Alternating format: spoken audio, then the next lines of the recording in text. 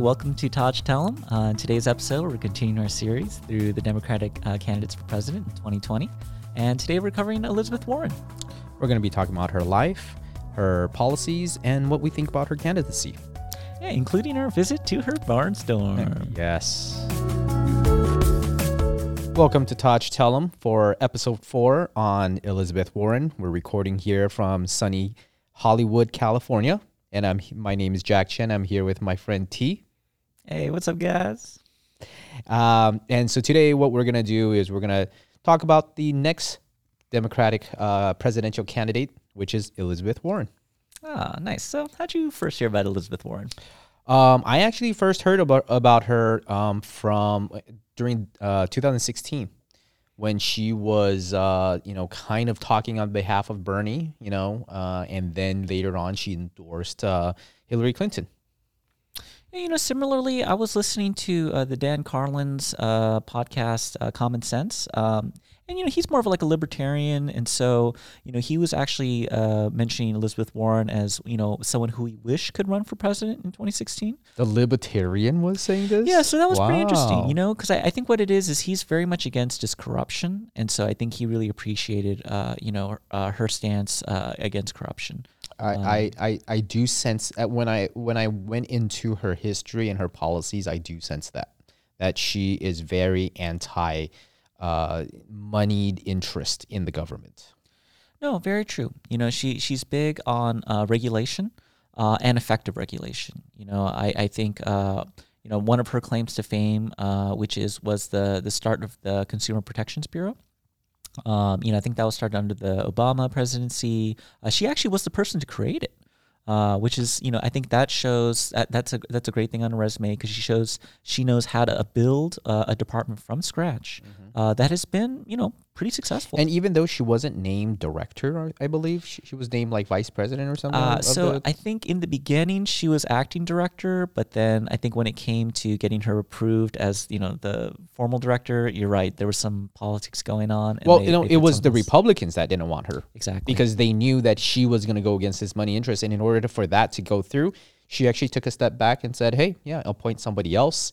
And with overwhelming Democratic support for her to become director, though.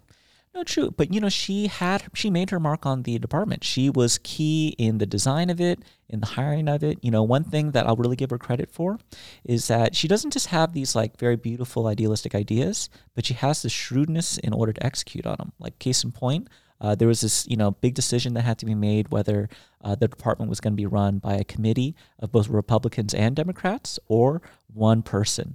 And she opted for one person. Because she was saying, hey, we got to build this right from the start, especially with the culture. And so as a result, she was able to staff it with people who really cared about the interests of the American people, who really were against corruption. And so even though the danger of putting one person in charge is once the administration changed, which it did, it runs the risk of then the new guy like really changing it.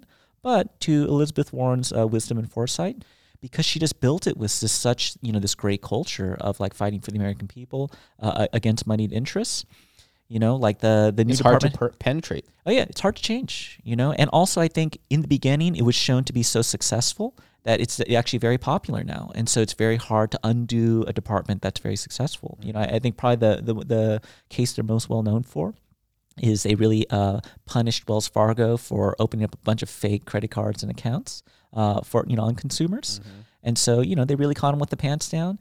And so she's really good about catching like financial fraud, to the tune of like $30 billion that these companies literally stole from the American people. Mm-hmm. And so, that shows why. And that line was great when she looked at the Wells Fargo CEO and said, at worst, you are complicit, and at best, you are incompetent. Which is true. Yeah, because hey, yeah, I know. Even though you are CEO and you don't know what's happening at the lowest level, but it's still your fucking job. Yeah, it's like I build a website for you. You're like, T, it doesn't work. Oh, I got a bunch of Russian bots in here, man. It wasn't. I tried the best I could. I didn't do that on purpose. But okay, so what did you find out about her? So we can start with kind of her personal life. She grew up kind of middle class. Her own description, kind of more so lower middle class. I think like hanging on by their fingernails or something like that was a phrase she Oklahoma, used. right? Yep, in Oklahoma, in the middle of the country. She's 70. She's over 70 years old, so she grew up in a much different America at a time where women, there were a lot more like traditional gender norms, and so even though she was one of the most successful debaters in her high school, just women during that time from that part of the country weren't expected to go to college. She was born in 1949, so when she graduated high school, it was like 1967. Yeah, no, right? True. Yeah, and that's just the beginnings of like the 60s flower child kind of movement. So I think, maybe the beginnings of like women liberation was kind of like becoming more in vogue in society. But in Oklahoma, definitely not. She even self-described to say like her expectations or the expectations placed on her were to become like a wife and a mother, and that's it. Okay. So, she actually did, and she came from like I said, a lower middle class background. So her parents didn't really have a lot of money. I think her dad was like a janitor. Her mom was a stay-at-home mom. She tells this very, this story in the campaign trail that like her dad got laid off because of an injury, and her mom, tearfully was kind of squeezing into her best dress to go to an interview at Sears. And because, she was able to get that job and be a working woman, she was able to kind of like support the family. And keep their house. Oh, yeah, and keep their house. And so it's something where, I think the trajectory overall in her life is a story of kind of like women empowerment in a sense, in a very legitimate sense. Because what's interesting is she ended up going to, college, but she ended up dropping out at 19 because her high school sweetheart, her first husband, asked her to marry him. And that's how she got her last name, right? Oh, yeah, Warren. Mm-hmm. And so, what's really sad is like, today, if that was happening, like no self-respecting woman would, interrupt her career like that, but I think just during, her time was like, okay, this is what's expected to me, I think it shows that, she, is someone who's conscientious for like, the needs of, I think, her family and things like that, and so, for, she wanted to respect her parents' wishes, so she ended up getting married. Yeah, it's that classic story of what I want to do and what society wants me to do, right? Yeah, and the family. So in that way, I think as like coming from an Asian background, you and I, we kind of understand that a little more intimately because in some sense, the Asian culture is more traditional in that sense, where what the family wants kind of takes precedent over what the individual wants, versus what modern day Western culture is. It's more just individual, and so. She ended up marrying this guy. He moved around the country for his job, but she was able to convince him to, finish her college education. She ended up getting like a law degree. She ended up even becoming like a professor. She went to Rutgers or something like that, right? I think so. Yeah, not. She doesn't come from like a great academic background, just because it was so dependent on where they were living at the time. Her and her husband, because her husband was, the sole breadwinner. No, but she was very accomplished. She got some really high degrees. No, definitely. I mean, you think about it. For that time, for a woman to have like a law degree, like that's not common. And so, she ended up becoming a professor, which also was not common. And so, and at Harvard too. Not yet. In the beginning, she was, I believe, a professor. I believe at a university in Texas. I want to say Houston. And so, but she ended up divorcing her husband, and she cites, she and her / her biographer, it cites that, it was this kind of like. Who her first husband thought he had married was, this kind of traditional gal that was just going to be stay at home and et cetera, et cetera. But, Elizabeth Warren, she's cut from a different cloth, like she has a gift that she, needed to share with the rest of the world, and so, a year later she remarried with her now current husband. And actually, she asked him to marry her. So. Oh, what? Go, girl. Go, girl. Yeah, there you go. There you go. Get it. I don't know if she's the one that bought the ring and then went on one knee, but. Oh, man. But no, they mean, hey. And when was that? That was about like 1 year after her divorce. Gosh, I don't know. Wow, so I think that was in like the 70s. Because I think they divorced. That's very progressive. Yeah, very, very progressive. And I think it's because she, from firsthand experience, like learned the lessons of, what, I'm in control of my own life. Like as much as I want to respect the wishes of my family and the people in society, they may not, they have good intentions, but their understanding is very limited. And so I think, and this arc of kind of challenging conventional wisdom continues to carry through, because her real like claim to fame in the beginning of her career was her stance on the bankruptcy laws. I'm not sure if you're very familiar with that. Not too familiar, but So, long story short, it was like, she, and actually originally was Republican. So she had this correct. like strict dad mentality of like, oh, people who took care of bankruptcy, like, they're the welfare queens. yeah, the scumbags who are just getting out of paying for all the lavish spendings that they did before. Oh, yeah. It's like they wasted their money on Cadillacs and like nice clothes and eating out. But the truth she found out was... No, it was actually, like a sickness in the family, an inability to pay medical bills. Like it was these things where, most people aren't rich, so some kind of big life-changing event like this, it's going to put your finances in a tailspin. It goes back to that 75% of the people can't afford a $400 emergency right now. No, very true. And especially people like of color, and I think, people who are like immigrants and things like that. Or women. Yeah. So it's something where, these are the most vulnerable segments of our population, who not through no fault of their own, no kind of irresponsibility, just, life happening to them. And also disaffected men, Yeah, very true. There are men who are good people who just got the worst, the short end of the stick. Yeah, bad luck happens to everyone. And so it's something where she realized that, wait a minute, like, yeah, the story that I've been told is all wrong, and so she switched. But who didn't switch? Joe Biden.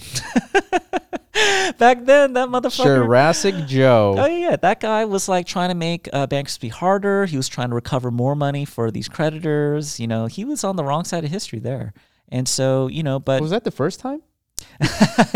Certainly not the last time. But and so it's a form of like almost like I don't know if poetic justice is the right term, but like at least serendipity that she is now going head to head with Biden again. Yeah, I don't think she's been on the same debate stage as him yet, huh? Not yet. I feel like it's been purposeful that they've been keeping the two separate because I think her campaign is so substantive that I think she's going to reveal the emptiness of his campaign.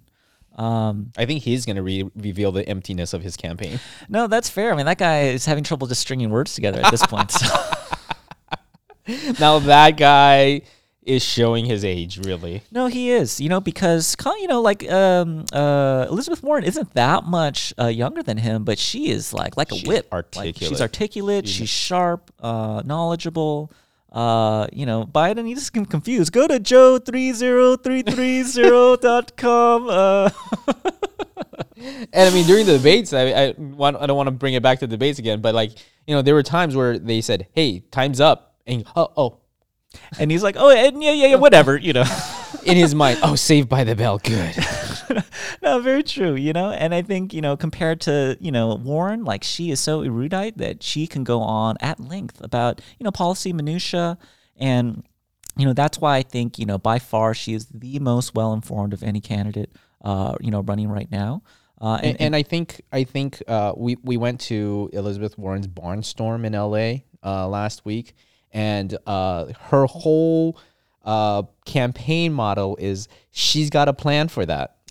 And fair, and she does, and I think even the way she's running her campaign, I think shows her ability to be a good institution builder, because it was a very well-run event. Like they're embracing modern day these technology in the form of like these apps, using like the big data to kind of help aid in making sure that what resource she does have are just being properly allocated. And so, she is very meticulous about the details.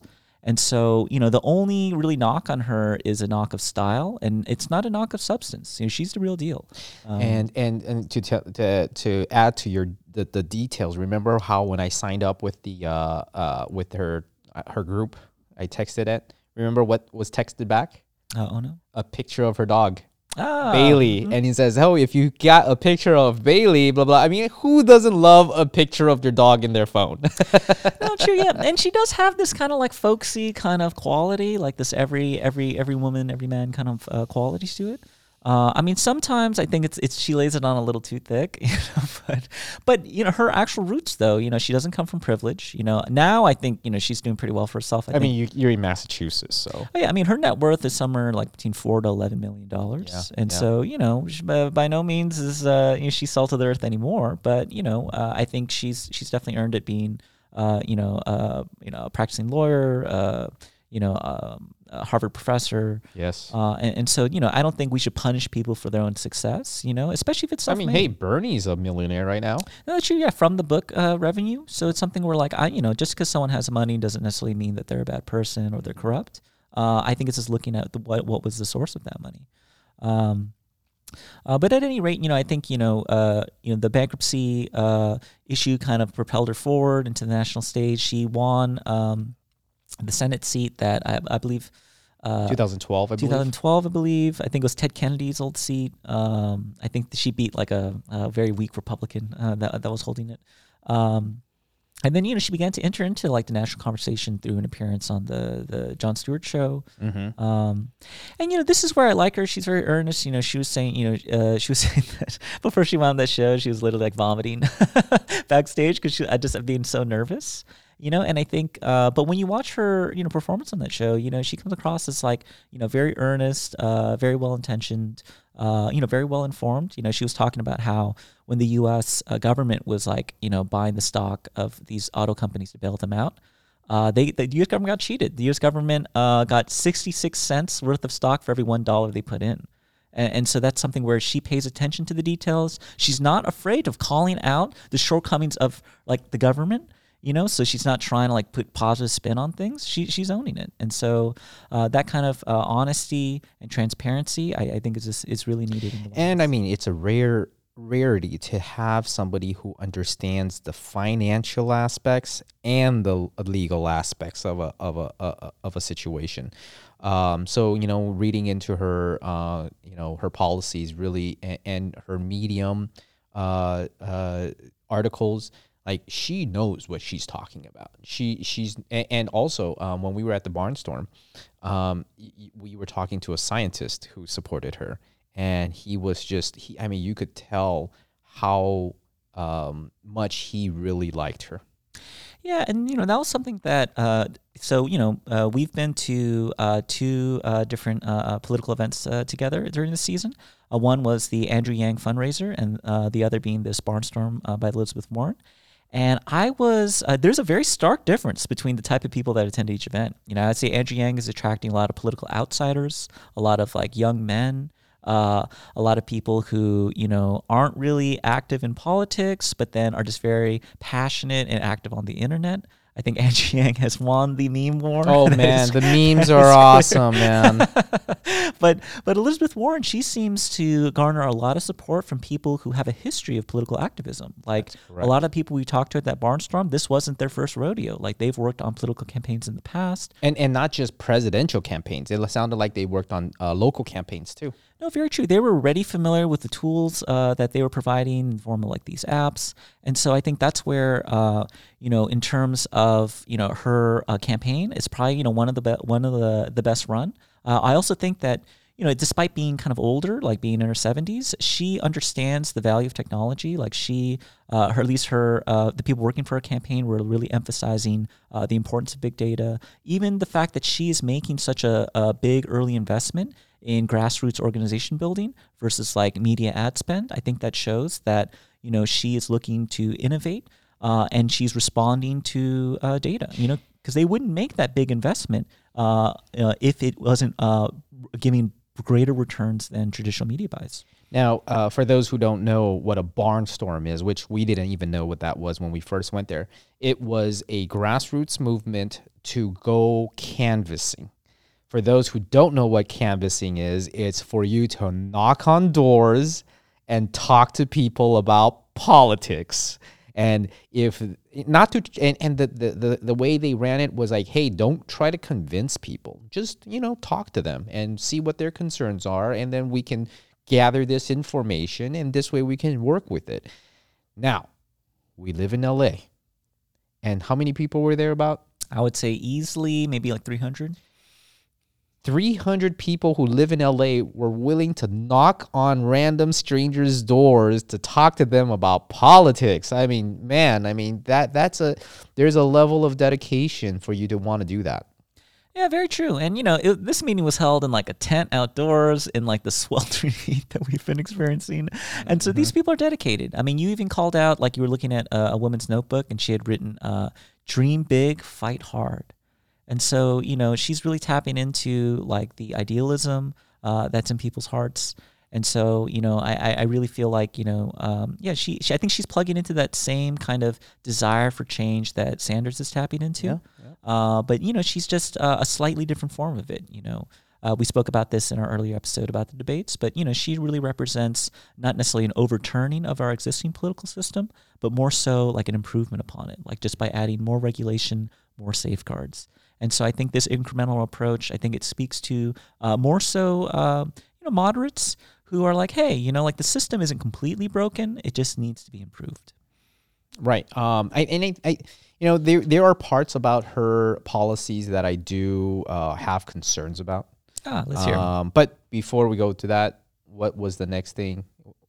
Are we going to policies right now? Yeah, let's hear her policies. Sounds I good. mean, and she is a policy wonk. So first of all, she of all the candidates, and this, I'm always looking at the markets. I'm looking at investing. I'm looking at the economy. That's a passion of mine. Politics is also a passion of mine. And you can, normally I don't speak with so much angst and excitement level, but when I'm with T, I get like that.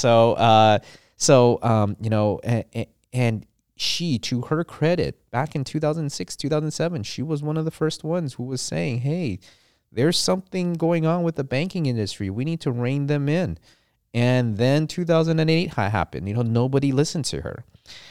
Now she's talking about how there's going to be another economic crash. There's going to be an issue. The crazy thing is she's pointing at all the right problems. You got family and student debt issues. And right now we're at historically low interest rates. Right now, the federal fund rate is 2.5%. They just lowered it to 2.25%. That means for those people who don't understand federal fund rate, that affects every kind of loan that you have, including your credit card debt. So that means right now you're paying like 19% on your credit card debt. Wait until that federal fund rate goes up, then you're going to be paying 25% and 30%, and then you're going to be really squeezed. She's looking at that. She's looking at corporate debts. So people, what caused the 2008 financial crisis were these things called CDO, collateralized debt obligations. And the banking industry got in a lot of problem with that, although nobody went to jail because they're too big to jail. So now they changed the name and made it's called collateralized loan obligations. Much better. CLO, collateralized loser obligations. And basically those are corporate debts. So, and it used to be housing debt. Now it's corporate debt. So a lot of companies like WeWorks or Uber and, all these companies who are losing billions of dollars a year. And now they're running on a lot of debt. And they're using these debts and they're being sold to investors. And that is an issue because once the interest rate goes up, these companies are going to be squeezed too. We have a manufacturing recession, the trade war, inverted yield curve. That's something we'll cover on another episode. But I'm just flabbergasted. I said, wow, she really knows her stuff. She's pointing at all the right problems. But does she have the right solutions? Well, this is interesting. So she does have solutions for these. Household debt, she wants to raise the minimum wage, which could help with the income issue. $50,000, and I think you're going to elaborate on this later on, $50,000 of student debt cancellation. Lowering the rents through her housing program. Affordable childcare and tuition-free college. So that is all to help personal, family, and student finances. If you lower your cost, that's going to help you. You lower your rents. If they lower your lower your childcare costs, that's going to help you to pay off all these debts that you've accumulated. She wants to enforce and monitor more guidelines for corporate debt so that those CLOs do not get out of control, because that is the part about Wall Street. It gets out of control because there's so much greed. Then you got the manufacturing recession, and she wants to bring in kind of part of that whole Green New Deal, green tech manufacturing. We need to convert all these manufacturing plants to manufacture, clean energy. Instead of building cars, we should be building solar panels. Instead of getting coal, we should be building wind turbine. Like those are things that are going to help with the manufacturing recession.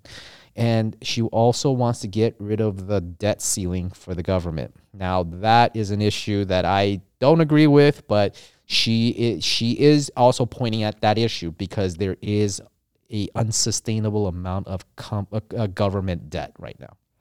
Yeah, and I think I think that's a great summary of her platform. But I will say this: you've also kind of called attention to like the key weakness in her platform, which is, how are you going to pay for all this stuff? Mm-hmm. Because to your point, how she's going to pay for it is getting us deeper and deeper in debt. Because she claims that this wealth tax that she's come up with, which is essentially 2% tax on every dollar. So she likens it in her folksy way, 2 pennies on every dollar that a millionaire has over $50 million. Which is every year. Am I correct? That's my understanding of it. It's a tax not on income but on wealth, on assets, and so. The United States already kind of has a wealth tax. It's called the estate tax, but it's only paid, when someone passes away. But, the rich people have found a way to kind of circumvent it, through these family trusts. I mean, even like the Getty Foundation that runs the Getty Museum, that's just a means to kind of, get away from paying this estate tax to Getty's heirs. And so that's kind of maybe my biggest concern about, her saying, oh, don't worry about it. The wealth tax will cover it. I'm like, well, the wealth tax, it's tricky because, one, how do you assess the worth of wealth? Because the wealth isn't necessarily liquid like money in a cash account. It could be like, this person has Ferragamo shoes. This person has a Picasso. This person has a Rolls Royce. I mean, just very easily, they have 5 mansions. There you go. So how do you value all these, property? And how, because you have to think about depreciation, et cetera. And also, it isn't like when I have a Rolex watch, the government knows I have it. So, how is the government going to find out I have this Rolex watch? Right, right. So I just so you can get an approximation, maybe. Yeah, maybe. But I think it's just something where, the means in which rich people have shown the ability to shift around their wealth, well, I'm a little skeptical. Let me just kind of put it this way. She makes it very easily 2 cents for every dollar over 50 million, right? There's 52 cents in $1. So that means if somebody stayed in America with all those assets, in 50 years, it would be gone. Up until they get to 50 million, they stop paying it. Right, correct. So anything above 50 million is going to be gone. So there's a huge incentive for these guys to get the fuck out of America. Yeah, no, very true. I mean, when France tried to do the really high income tax, I think 75% or something of the rich, even Gerard Depardieu, the beloved Frenchman, the guy who also did a Depardieu on the plane, right? No, but I mean, I think the feasibility, the concept behind the wealth tax, I think everyone can get behind. I think no one how many private jets does one person really need to have, But once again, the feasibility, and I just feel like in the event that it's not feasible, then how are we going to pay for all this stuff, And I would hate to see what happened with Obamacare, where then the costs get pushed to people like you and me. I saw my healthcare costs, premiums go up by 300%. Because of Obamacare. And am I really the guy that should be paying for Obamacare? I'm not Jeff Bezos, this is a Casio. This is not a Rolex, And so, this is something where it's hey, I paid for my own college, Yeah. I'm not some rich fat cat, so I think it's just something where these giveaways, they sound nice, but and it's great if Jeff Bezos can pay for it, but let's be realistic here. So what's going to happen is you're going to end up having to borrow money for the federal government because, hey, how are you going to forgive $50,000 of student loan for everybody? And how are you going to pay reparations? She brought that up. She wants to do reparations. Now, I'm against the moral case of reparations. Not against. I'm for. I'm sorry, I messed that up. I'm for the case of the moral case for reparations. But I didn't own any slaves. My mom didn't own any slaves. You didn't own any slaves. If you can make sure that only the descendant of slave owners will pay the reparations for the descendants of slaves, go for it. But I'm talking to the population of people who came to America after the fact. No, very true. And, some people argue, though, that, oh, we all benefited from it. But that's a very dubious argument. We're in California. How do we benefit from it?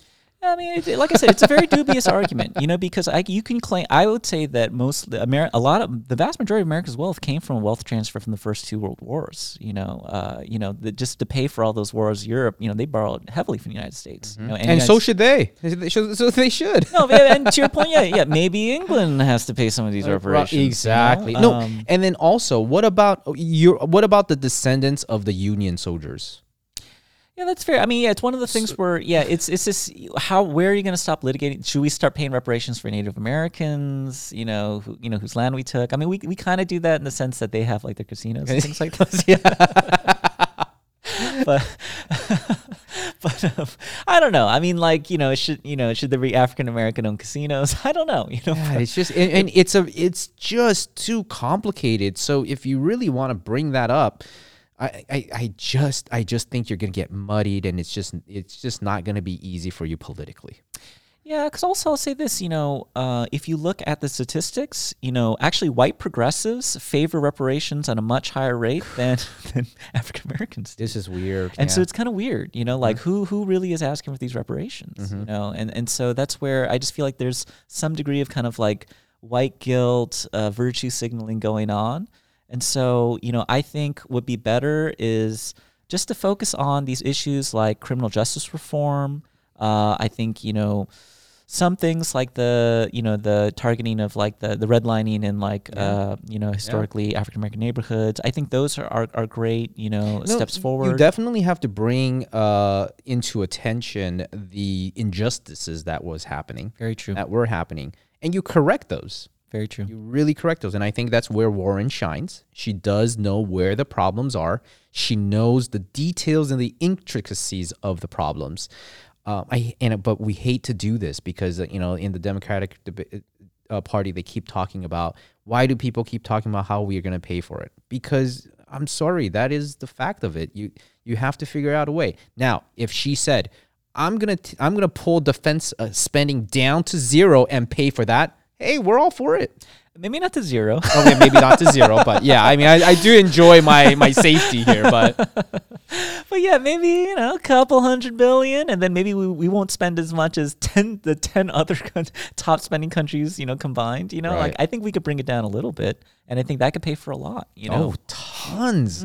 Because these motherfucking defense contractors, they just make a shitload of money. And off of our tax money, off of my kids' tax money in the future, because they're going to have to pay all those debt.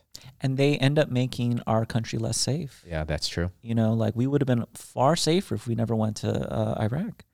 We would have been far safer if we never tried to arm the Syrian we rebels. should take the money from Halliburton. Yeah, maybe that's a great idea. Yeah, maybe these defense contractors, maybe we claw that money back. Yeah, I'm all for that.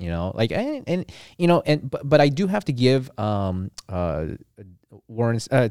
Elizabeth Warren credit for this because she's not part of the whole modern monetary theory movement. What do you mean? So modern monetary theory was kind of popularized by AOC. She heard this from an economist, and she's like, okay, this is the best theory ever. But it's basically saying that the government can't default on their own loan because the government can print their own money. So if the U.S. Government can print their own money, they can pay off any loan because they just have to print it and pay it, which is just not. How'd that work out for the Weimar Republic in Germany? Yeah. I mean, there's a lot of debate basically like, hey, it's just inflation, so you just tax people to get that money back out. But I just don't think that's a wise thing to do. You just don't want to be printing money for no reason. And I do credit Elizabeth Warren for not jumping on that. Yeah, it's because she's more thoughtful. I think, so this is somewhat conspiracy theory-esque. But I have a feeling that Elizabeth Warren, like she sees the flaws in her wealth tax. So I do think that's maybe more so of like the opening gambit, you know, and I think she's trying to maybe rattle the rich people to maybe try to, okay, we're not going to get that wealth tax, but maybe we'll have like, you know, peel back some of Trump's tax cuts, maybe make some other improvements in our tax code. I'm not, you know, entirely sure what her long-term strategy is, but I have a sense that she understands the limitations of some of what she's putting forward. You know, perfect example is like the healthcare thing. Like, there's no way we're going to get to Medicare for all. You know, despite whoever's in the White Office, in the Oval Office, there's always going to be some degree of compromise. So, Right. I think she's just more so. She's a smart gal. So I think she's just signaling to certain segments of the Democratic Party. You know, the people who, you know, have student loan debt, the people who, you know, have issues with their health care. And then, you know, there's this populist angst against rich people. So she's also writing that too. So some of this, you know, it's a little cynical. You know what? There is another policy that she has about how to tax people. And for some reason, I just can't remember right now. But I'm going to look it up really quick. But okay. Okay, yeah. I mean, you know, and also I think, but going back to what, you know, this will pay for though, I think, you know, I think her focus on universal childcare, I think it's important that she's raising that issue. Because here in Los Angeles, most you know, families, you know, both parents work. It's just, you know, it's just a fact of modern day life because it's so expensive. I know, Jack, you're fortunate enough that neither one of you work. Well, we're working really hard right now. So you won't necessarily benefit from universal childcare. No. But it's one of those things where, like, I mean, I'm kind of curious, you know, as someone who is a parent but who will not benefit from universal childcare, I mean, what's your opinion on the policy? Well, I mean, I think it's fine. I think that really helps people, and I'm okay with that because I think any money spent on children and our future is just going to be great. What I have an issue with is the government controlling that. How good are they going to implement that? You know, yes, there's going to be a standard, and that's the standard, but it just gets bastardized when, you know, you don't let the market really work it out itself. When you got these interests that are not aligned, so it's got to be put through in the way you were saying it, in a very thoughtful way for it to be effective. But I'm afraid that, you know, with a 4-year presidency, or maybe if she goes 2 terms, you're going to have to do this. And this is a major, major issue. And, you know, because think about our schools now. I mean, look at LA, you know, hey, when I was growing up, and I had a big school too, I was 30 students to 1 teacher. Now it's like 40 students to 1 teacher. You can't do that with pre-K. You can't have in preschool. You can only have like 4 or 5 kids to 1 teacher. So how are you going to implement that? So I just don't know. I just question the effectiveness of it.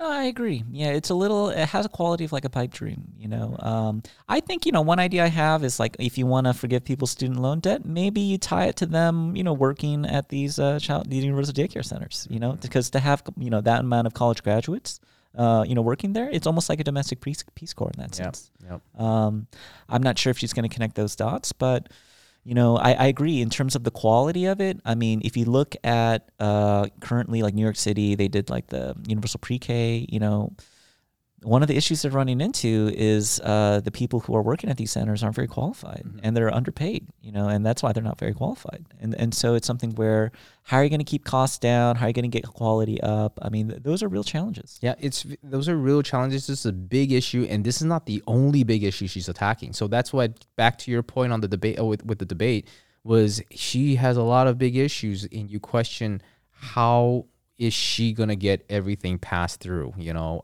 and only if we have a supermajority, and they're still infighting within the Democratic Party too. Oh, yeah, very true. And so one thing I'd be curious to hear as this primary season continues is, what are her priorities? Because, yeah, you know, she has a plan for everything, but what is she pushing to the top of that list? That's true. I don't know exactly what it is. She's got a lot of policies. She's got a plan for it. You know, I just don't know what her plan to get that plan in place. Oh, yeah, very true. You know, and so that's where I think, you know, I think she's been fielding criticisms about, like, she's kind of this academic in an ivory tower, and, you know, some of her ideas may very well be very impractical. And so I think when it comes to general election, I'm sure that's going to be one line of criticism if she is in fact the nominee. The other being the Pocahontas issue, which we spoke about.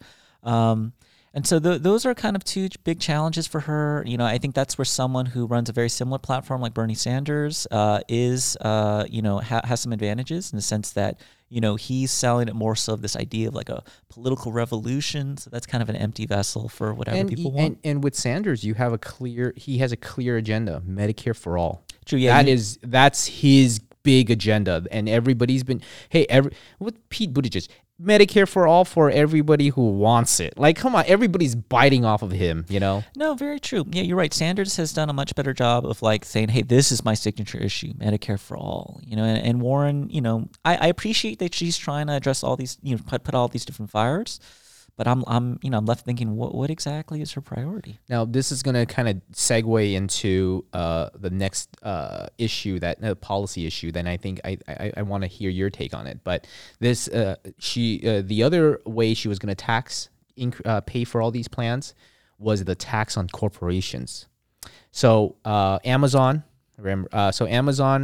So for most people, you hear the news in the news all the time saying, hey, we have Amazon making $11 billion but paying zero income taxes. And everybody's outraged. Like, how can you make that much money but pay zero taxes? That doesn't make sense. This whole tax system is rigged. They're using too many tax loopholes. I'm sorry, they're not using tax loopholes. You have to understand, there's two systems of accounting. There's GAAP accounting, which generally accepted accounting principles, and which is done on an accrual basis. And there's tax accounting, which is what you file to the government. And tax accounting, of course, taxes are influenced by lobbyists and everything. But tax accounting, there are reasons for that. So that's why you have this discrepancy. So the company's stock prices is based on generally accepted accounting principles, and that's GAAP accounting. And so that's why when they report their earnings to their shareholders, they want to increase that amount as much as possible.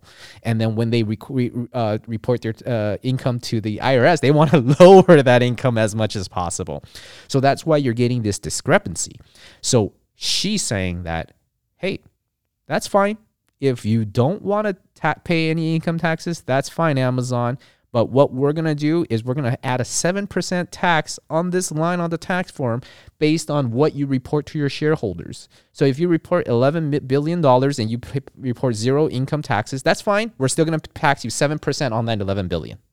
Which I think is a great idea, you know, because that is a very thoughtful idea. Right, because it's aligning incentives. You know, in one case, they're incentivized to balloon these figures. The other one, they're incentivized to decrease them. So it's like, hey, you know, like you either want a good share price or you want low taxes. You can't have them both. So that segues into Warren wanting to break up big tech. Yes. So this is also one of her big things. This is where she gets the criticism of using 20th century solutions for 21st century problems. And I say that because, you know, maybe breaking up big companies in the 20th century made sense. But now that we're in like this global marketplace, I think the nature of technology is different than, other industries. I think it's not that all her ideas in this case are bad or all good. I think we got to slice this prosciutto a little thinner. And so, you know, for example, I'm actually for breaking up, say, parts of Amazon. Because, you know, Amazon has Amazon Basics. So say, like, you know, you shop for diapers, you know, like when you put in that search for diapers, one of the top results, Amazon Basic diapers. And also I know people who sell on Amazon, and, you know, they sell on Amazon, but they don't want to, because once Amazon sees that you're doing well, they're going to be asking for more money. That's also an unfair advantage that Amazon has. Yeah, very true. Because they control both the marketplace and they're also someone selling on that marketplace. And so they have access to all that consumer data. They have access to what's selling well. It's not hard to also do like kind of figuring out people's profit margins, you know. And so, yeah, to your point, they can either raise rates on people who are doing well or compete with them, but really put their thumb on the scale. And so, you know, that's bad for the consumer. It's bad for small businesses who are selling on Amazon. And so I'm all for her breaking that part out. Where I think it becomes more problematic is something like, say, Google. You know, I think maybe she's showing her age, I don't know what, but like she doesn't quite understand how, you know, when a case, say, comes from Maps, like trying to separate Waze from like Google Maps, you know, like as a principle, yes, competition is good, but at the same time, when it comes to map makers, like Waze was originally an Israeli company. And so if other, tech companies from around the world aren't getting broken up and they can, benefit from acquiring their rivals and rivals technology, then, pretty soon, we have the lead, in the information technology. We can lose that lead. And keep in mind, Waze only got much better on Google because of all the data Google has. Exactly. Yeah, there is a real benefit to the synergy. Yeah, exactly. Lots of synergy there. Exactly. And and for the part of the consumer, like, guess what? When I search for like score of the Laker game, I like it how Google shows me the score of the Laker game. It pops up right at the top, right? Exactly. Yeah. But if they're like, oh no, that's not fair to ESPN, you have to now click through to ESPN. It's like, hey, as a consumer, now you're making my life harder. Yeah. And so that's where I think there needs to be some limits to this kind of break up big tech talk. Like you said, nobody's using Bing now. Exactly. Yeah. No one likes the second best search engine. Like consumers always want the best of everything, and so and the whole reason for competition is to get the best. I mean, it speaks to our generation. When I need a toothbrush, I go, what is the best toothbrush in the world? Oh, yeah, very true. And so it's something where it's like, I think it's rather than think, oh, all competition is always good and whatever, think like, okay, what is the best case, scenario for the consumer? And also, we are more sophisticated consumers than than previous generations. Previous generations don't take into account a lot of stuff that we do. What do you mean? No, I mean, we look at the financial aspect, the social aspect of it. We look at what the material's made out of, like, because we have so much more information on our fingertips. It used to be you walk into a store and you saw 5 products in front of you, and then you get to compare it over there. But now you go to the store, you look at it, then you go online and you search for it, and you figure out which one's the best, which one suits your need, like that kind of stuff. And also with programs, like, hey, I'm gonna ask you what is the best video software program. I'm not gonna go for the lowest cost software program that's not gonna deliver the things that I need. Oh, yeah, very true. So technology has this natural kind of competition within it in terms of quality, because a lot of it's being created as we speak. So I think it's something where I think it's well-intentioned, her desire to break up big tech, but I don't think it's very thoughtful. Also, I think, companies like Facebook, like they're intermingling WhatsApp, Instagram, Facebook so much that at this point it's going to be very difficult to disentangle them. And also to your point is we're not in a domestic situation. We're not in a global situation. We're not competing against ourselves. We're competing against the WeChat and the Alibabas of China. We're competing with Weibo. I'm trying to think of an European company that's but yeah, I understand why, but like we need to be more thoughtful about breaking up our biggest industries.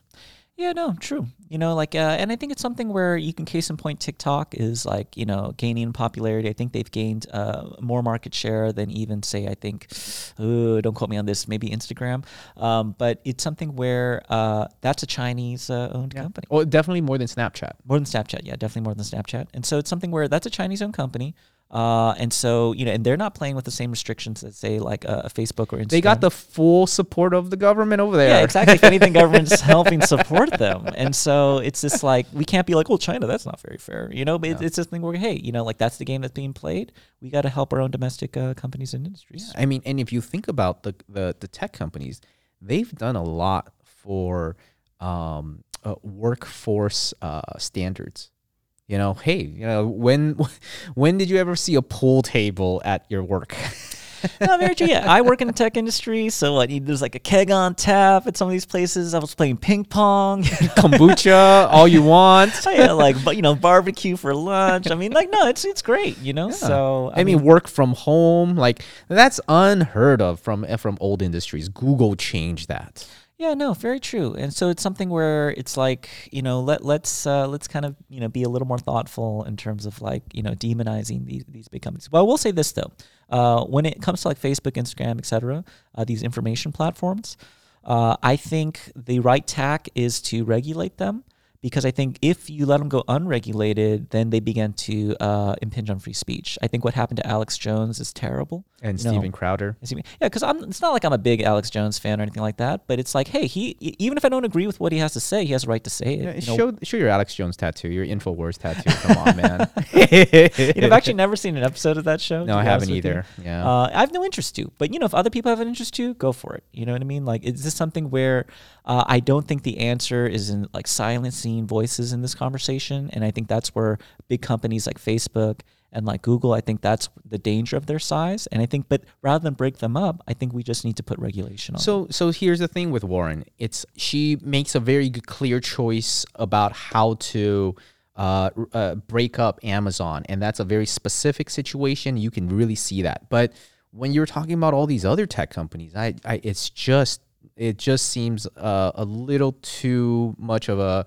she's using a big hammer, like a sledgehammer for this problem. Yeah, I mean, it's one of those things where if you have a hammer, everything starts looking like a nail. Right. I mean, I would hope, just knowing her character, that she's shown a willingness to learn, a willingness to admit when she's wrong.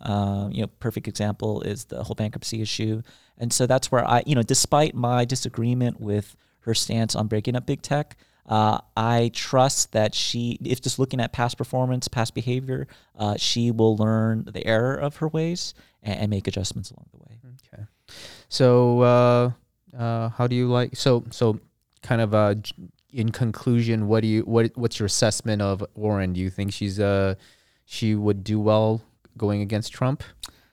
So here's the thing, with Warren, she's actually, full disclosure, she's my second favorite candidate in this race.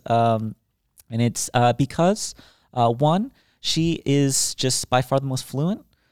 She's the most thoughtful in her policies. They have their issues, and that's why I prefer Andrew Yang's The Simplicity of the Universal Basic Income. But that said, her real weakness is in style. I hate the fact that we live in this world, but at the end of the day, the presidency is a bit of a popularity contest. And she has shown an inability to go toe-to-toe with Trump. I think the Pocahontas thing is just, it's going to haunt her. That's going to come back, and she's going to be a butt of a joke at that time. And the memes are going to go crazy on her, too. Hey, she's going to lose the 2020 meme war. Yeah, she is. She is. I mean, she's got the grassroots, but, we're in LA, so we can see that. I don't know how she will do in the red states. Yeah, just because I just feel like just the nature of the conversation, it just benefits these sound bites. It benefits cult of personality. And I think that's not her strong suit. Her strong suit is giving very thoughtful, reasoned explanations. And maybe it's cynicism about the American people. It's not that the American people are stupid, but it says that they're just too busy and they're too apathetic to really spend the time to invest and really learn about these issues. I think, case in point, if that wasn't true, how the hell did Donald Trump win? Yeah. I mean, they're just so busy working. They're so busy putting food on the table. They don't have time to think about all this. Exactly. And all they resort to is just these very kind of crude labels of Democrat, Republican, and communist, whatever, capitalist, whatever. And so I think it's something where, out of my cynicism, that's what concerns me if Warren did win the nomination. And that's why, to some degree, I would say Sanders is probably a more viable candidate in the 2020 general election, just because from an issue of style, he can go against Trump because his messaging is a lot more simple, a lot more emotional. I think, in terms of personality, I think he's a lot more difficult to attack, for Trump to attack. And I think Sanders shows an ability to kind of get down into the trenches and fight. And Sanders has been to a Fox News town hall. Yeah, true. Yeah, he's not afraid. And he was well received by the people there. Yeah, because he knows how to speak to the heart. He has that charisma of speaking to their actual felt needs. And I think as much as Elizabeth Warren is trying to be more folksy, I think she is who she is. She is an intellectual, and that's why I like her. And she's genuine. That's she's very genuine. But at the end of the day, I think people they want to hear it from the gut. But also with her, it's unfortunately she's only speaking to one side. I just don't think she really speaks to the Republican side. The people, I just don't see how a libertarian will want to vote for her after seeing all these policies. I don't see how a Republican would want to vote for her after seeing all these policies. They're just going to say, you're just giving the country away. No, true. Well, thank you for listening to another episode of Taj Tell. If you like what you heard, go ahead and just smash that subscribe button. or give us a like, a thumbs up, anything to help. And make sure you turn on the notifications. 5-star rating on Apple Podcasts. I don't know what the ratings are. A lot of or Google.